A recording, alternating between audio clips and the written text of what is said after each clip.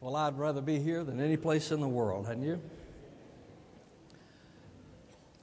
My son Eric told me that they are down in the Dominican Republic. He said, I'm going to be worshiping with y'all tomorrow. I know you'd like to be here. When we look at the life of Jesus and his earthly ministry, he was loved by children, pursued by people, but perplexing to the religious leaders. They were astonished, for instance, at his teaching. The Bible says in Mark 6:2, he began to teach in the synagogue, and the many listeners were astonished. When Jesus taught, they wondered, where did he get such wisdom? Where did he get knowledge? Where did he get this insight? After all, he had not been educated in the rabbinic schools. And then, of course, there was the power that was displayed and demonstrated as he raised the dead, healed the sick, did the things that he did. Where did that power come from? And so they had numerous explanations concerning Jesus. There were those who said, well, I think that he is the reincarnation of Elijah, and that would explain his great power, because Elijah was a prophet of power. There were those who said, I think that maybe he is the reincarnation of Jeremiah or one of the lesser prophets. The interesting explanation to me, however, comes from Herod, because Herod believed that Jesus was the reincarnation of John the Baptist. When he began to hear about the teaching of Jesus and the power of Jesus, the influence of Jesus, Herod said, John, whom I beheaded, has risen. So when Herod heard about Jesus, his power, his teaching, he concluded that it must be John the Baptist resurrected. Today I want us to look at the beheading of John. Take your Bibles, turn with me to the Gospel of Mark, chapter 6, beginning in verse number 21. And a strategic day came when Herod on his birthday gave a banquet for his lords and military commanders and the leading men of Galilee.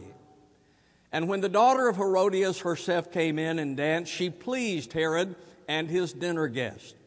And the king said to the girl, ask me for whatever you want, and I will give it to you. And he swore to her, whatever you ask of me, I will give it to you, up to half of my kingdom. And she went out and said to her mother, what shall I ask for? And she said, the head of John the Baptist. And immediately she came in haste before the king and asked, saying, I want you to give me right away the head of John the Baptist on a platter. And although the king was very sorry, yet because of his oaths and because of his dinner guest, he was unwilling to refuse her. And immediately the king sent an executioner and commanded him to bring back his head. And he went and had him beheaded in the prison, and brought his head on a platter and gave it to the girl, and the girl gave it to her mother. And when his disciples heard about this, they came and took away his body and laid it in a tomb. Recently, I was reading this passage of Scripture, read it many times, but that phrase, a strategic day, stood out to me. A strategic day. What did that mean? What was going on that caused this to be called a strategic day? Then as I began to study the Scripture, I was reminded of the seduction of sin. How we are seduced by sin. As a matter of fact, the Bible tells us that we have an adversary who seduces us, who attacks us. Peter wrote in 1 Peter 5:8, be of sober spirit, be on the alert.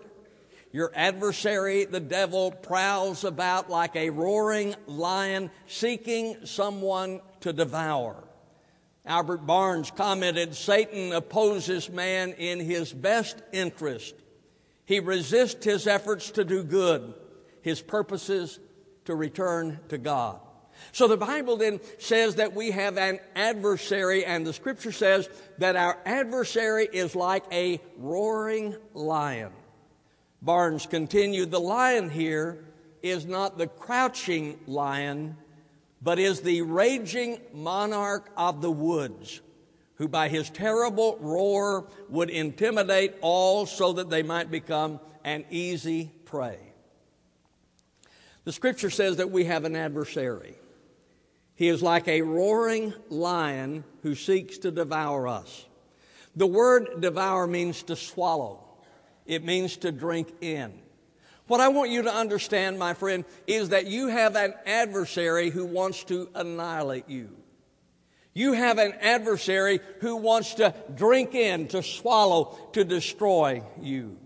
And Peter warns us that if we are not diligent, if we are not sober, if we are not careful, if we are not aware, then the lion is going to pounce. In fact, Paul said, "Let him who thinks he stands take heed lest he fall." I would imagine there are some of you who think, well, I'm okay. I can resist temptation. I can resist sin. Well, then you are in a vulnerable position, because Paul told us, when you think you stand, take heed lest you fall. Let me give you an example of this. You know the sin of David and how he fell into sin. And as I went back and looked at that passage of Scripture, I saw the steps of David's fall. First of all, he was in the wrong place. Now remember, Peter says that we are to be watchful. We are to be sober. We are to be vigilant. But when I looked at David, I saw that he was in the wrong place. In 2 Samuel 11:1, it says, "Then it happened in the spring, at the time when kings go out to battle." Now, during the springtime, during that time, it was a time of war.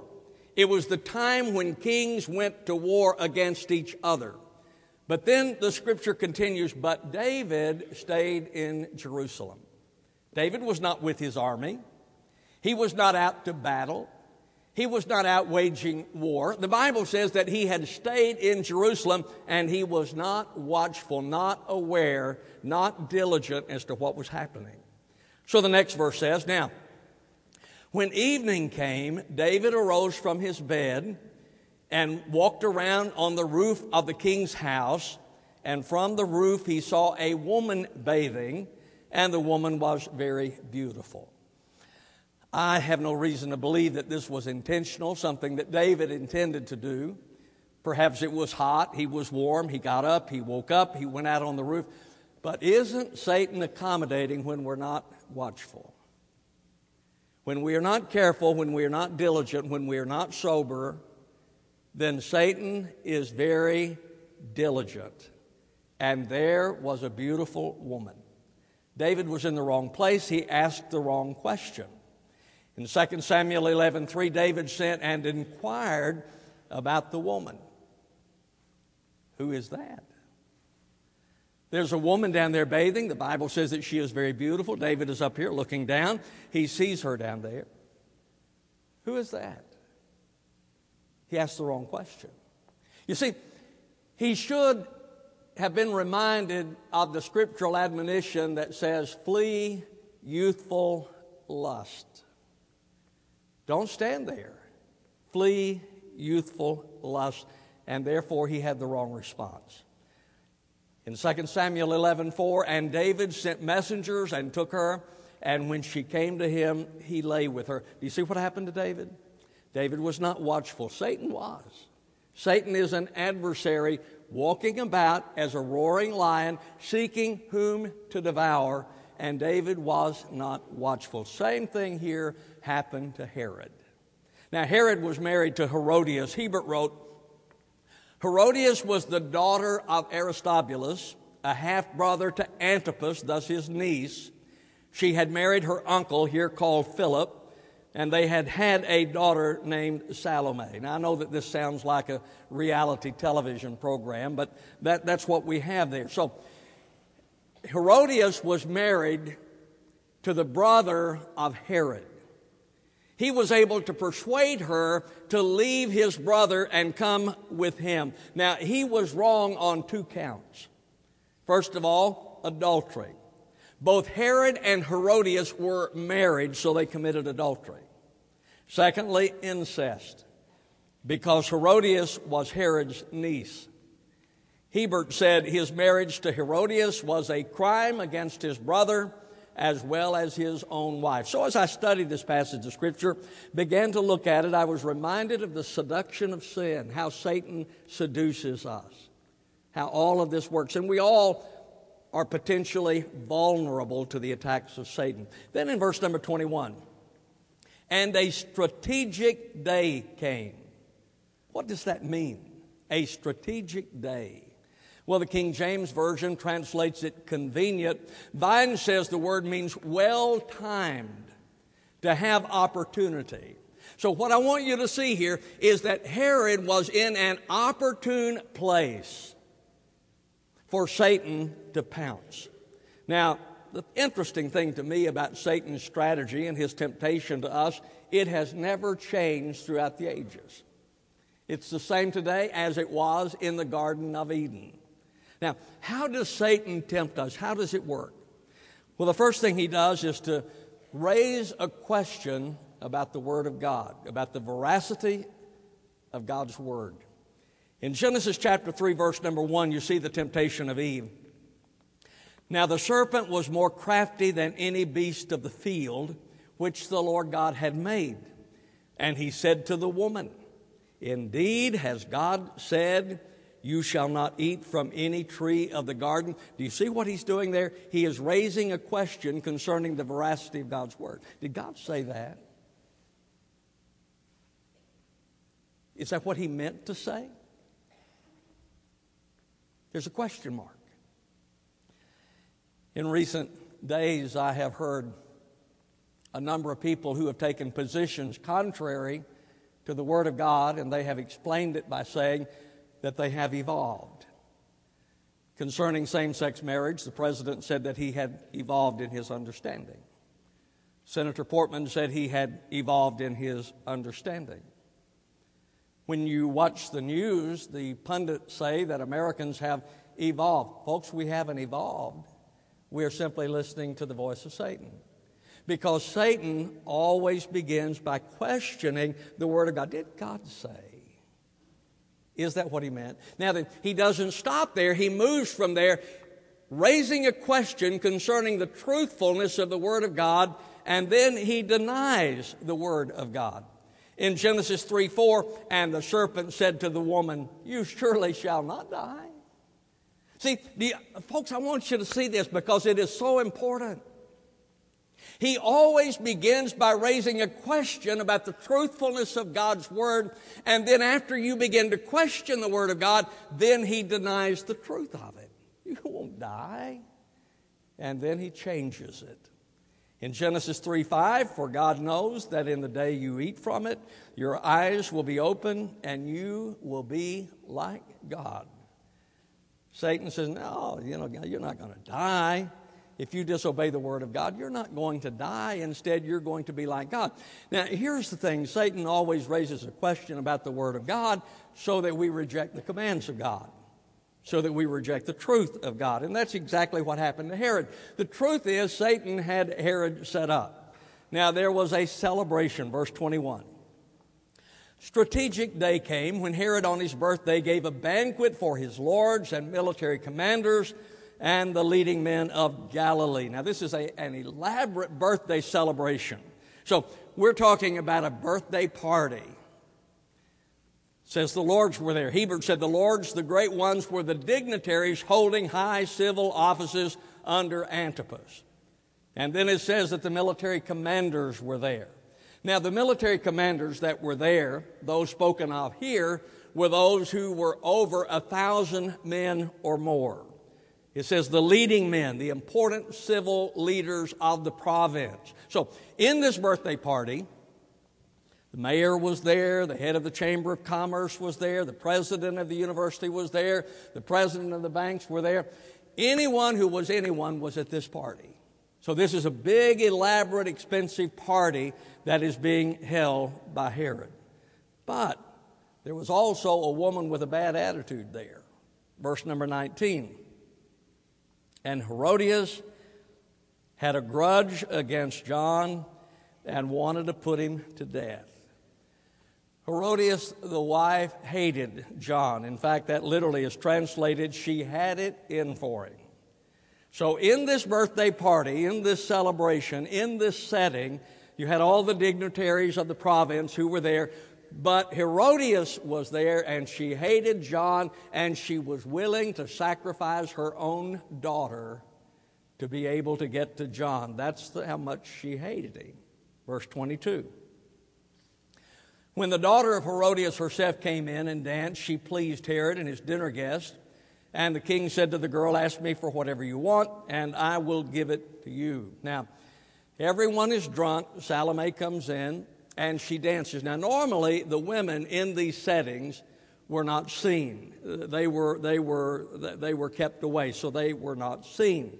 Josephus says the girl who came in to dance was Salome, who was the daughter of Herodias by her former husband, and according to Josephus, she was about 20 years old at this time. So she danced. Hebert said, such solo dances were grossly suggestive, pantomimic representations comparable to a striptease act in a modern nightclub. Barnes says it is also probable that the dance was well known in Greece, the lascivious and wanton dance of the Ionics. Those who normally did these dances at such parties were prostitutes. They were someone else. This is not the hokey pokey she's doing. It is believed generally that she was naked, and after the dance, then there was sexual intercourse. That was the dance that was done here. Herod was impressed. Verse number 22. When the daughter of Herodias herself came in and danced, she pleased Herod and his dinner guests. And the king said to the girl, ask me for whatever you want, I'll give it to you. And he swore to her, whatever you ask of me, I will give it to you, up to half of my kingdom. Herod was impressed with what he had seen. Mae West, you young people won't know Mae West, but your daddies will and your granddaddies will. Mae West said, when women go wrong, men go right after them. That's what you see here. Look at verse 26. And although the king was very sorry, Herod now realizes that he's been caught in a trap. You know, it's like they say, too soon old, too late smart. Well, that was his situation. He was very sorry, but he was trapped. Verse 26. Although the king was very sorry, yet because of his oaths and because of his dinner guests, he was unwilling to refuse her. You see, he had given an oath to Salome. He said, anything you want, up to half of my kingdom. Was he not a man of his word? Would he not keep the oath that he had made to her? And then there was the pressure from the dinner guest. All these people are looking at him. What is he going to do? Folks, isn't it amazing, and young people, isn't it amazing the pressure that we feel from our peers? It's what happened to Pilate. When Jesus stood before Pilate, Pilate examined him and came back with the conclusion, as far as I'm concerned, he's done nothing wrong. But then the people began to cry out, crucify him, crucify him. If you don't crucify him, then we're going to tell Caesar you're not his friend. And the pressure caused him to turn Jesus over to them. Well, that is Herod. Here he is at a party, and his dinner guests are waiting to see what he is going to do at the girl's request. Was he a man of his word? You know, the question that comes to my mind, though, as I think about that, what if Salome would have asked for the mayor's head? I mean, if the mayor were there, what would he have done? I think he would have probably found a way out, but because it was John the Baptist, he decided to go through with it. So there was a strategic day. Herod was set up, and Satan pounced. And then we see the guilt. Actually, the story there in verses 21 through 29, our text, is a flashback. Herod had heard about the teaching of Jesus. He had heard about the power of Jesus. He had heard about the influence of Jesus and concluded, I think that's John the Baptist. In fact, if you look at verse 14, King Herod heard of it. For his name had become well known, and people were saying John the Baptist is risen from the dead, and that is why these miraculous powers are at work in him. Verse 16. But when Herod heard of it, he kept saying, he said it over and over and over again, John, whom I beheaded, has risen. You know what happened to him? He is overcome with guilt. He is reflecting back on his beheading of John the Baptist when he hears about Jesus, and now then he is overcome with guilt. There probably were several contributors to his guilt. First of all, he respected John. That's the reason that he protected him. In verse number 19, Herodias had a grudge against him and wanted to put him to death, but she couldn't because Herod protected John the Baptist. He would not allow her to put him to death. He protected him. Hebrews said she was not satisfied with John's imprisonment, but craved a revenge which would be satisfied with nothing less than his death. She hated John the Baptist. The commentators that I read said that her hatred for John is compared to Jezebel's hatred for Elijah. You know the story of Elijah when he challenged the prophets of Baal to a contest on Mount Carmel to see whose God was the true God. And whenever they went out, the prophets of Baal prayed and prayed. And they prayed all day. They gashed themselves. They did everything. Nothing happened. And then Elijah put the sacrifice on the altar and he drenched it with water and he prayed and the fire fell. And Jezebel said, then Jezebel sent a messenger to Elijah saying, so may the gods do to me and even more, if I do not make your life as the life of one of them by tomorrow about this time. So probably one of the problems that Herod had is that he respected John. Herod was also a politician, and he knew that John was very popular with the people. And Josephus says that Herod was concerned that John would lead an insurrection against him. Barnes suggested there might have been a religious principle in play. Barnes said, Herod, though a wicked man, does not appear to have been insensible to some of the common principles of human nature. Now, here's what I think happened. Herod knew the Word of God. He had violated the Word of God. Now, ladies and gentlemen, when you grow up with respect for the Word of God, and then you live your life contrary to the Word of God, what's the result? Guilt. See, people sometimes say, don't go down to that church, they make you feel guilty. No, church doesn't make you feel guilty. You feel guilty because you're guilty. When we are brought up to have respect for what God's Word says and then we violate that, there is a sense of guilt. And I think that's what happened to Herod. There are also consequences to sin, always have been. When Adam and Eve sinned, there were consequences. The Bible says in Romans 5:12, therefore, just as through one man sin entered into the world, and death through sin, and so death spread to all men because all sinned. Adam and Eve sinned, but there were consequences around the world because of their sin. The Bible says because of their sin, sin entered into the world, and because of sin there is death. Why is there death? Because of sin. The wages of sin is death. And the Bible says that it infected all people. All have sinned. There were consequences for Herod's sin. As a matter of fact, in reading about Herod towards the end of his life, he became insanely suspicious. And he murdered member after member after member after member of his own family, including his father-in-law, the father of his wife, Herodias. It was said, it is safer to be Herod's pig than his son. You see, because of the guilt, as a result of his sin, he became insane. And he began to murder people because of his guilt. Let me conclude. There are days that are strategic, days of opportunity. Some for evil. And I say to you, and I hope that you will hear this,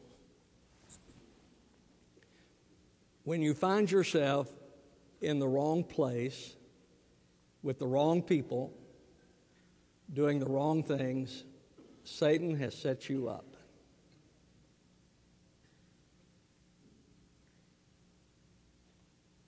Are you listening? When you find yourself in the wrong place, with wrong people, doing the wrong thing, you are set up for Satan to attack. It is a strategic day for Satan. Some days are strategic days for good. John Wesley had gone to chapel. He heard the message preached. And he said he felt strangely warmed. And his life changed. And he went out to change a nation for Christ. D.L. Moody heard the message that the world is yet to see someone totally committed to God. And he said, I'll be that man. And it was said of D.L. Moody that he stood with one foot in England and one in America and shook both continents for the cause of Christ. There are strategic days, some for evil, some for good. I believe today is a strategic day for you. An opportune day for you. The Bible says in 2 Corinthians 6:2, behold, now is the acceptable time. Behold, now is the day of salvation. My friend, this is a strategic time for you. This is a strategic moment for you to consider the claims of Christ. As you listen to the voice of the Holy Spirit drawing you to Christ, will you listen to that voice? Or will you listen to the lie of Satan, who says, God really didn't say that. That's not what he really meant. And that's not what will happen. Hell? There's no hell. Punishment? There's no punishment. Life after death? There's no life after death. Will you listen to the voice of Satan, or will you listen to the voice of the Holy Spirit who calls you to Christ? This is a strategic day for you. How will you respond to it? Our gracious Father, I pray that as we come to a time of consideration, a time of invitation, that, Lord, we might listen to the voice of the Holy Spirit. For those who have never come to know Jesus, I pray that they might be drawn to Christ today and trust Him, commit to Him. For those who have wandered off into sin, let them see, Father, that Satan has set them up and they're going down a path of destruction. Lord, I pray that this might be a strategic day in our lives as we respond to your call in Jesus' name. Amen. Just a moment, we will stand, the choir will sing, an invitation is extended. If you're here without Jesus, I encourage you to trust Him. If you're looking for a church home, our doors are open to you. If you've just gotten away from the Lord and Satan is attacking you, then I pray today that you will come and dedicate anew your life to the Lord Jesus to serve Him. Stand with me, please. As we stand, they sing, you come. I'll greet you as you do.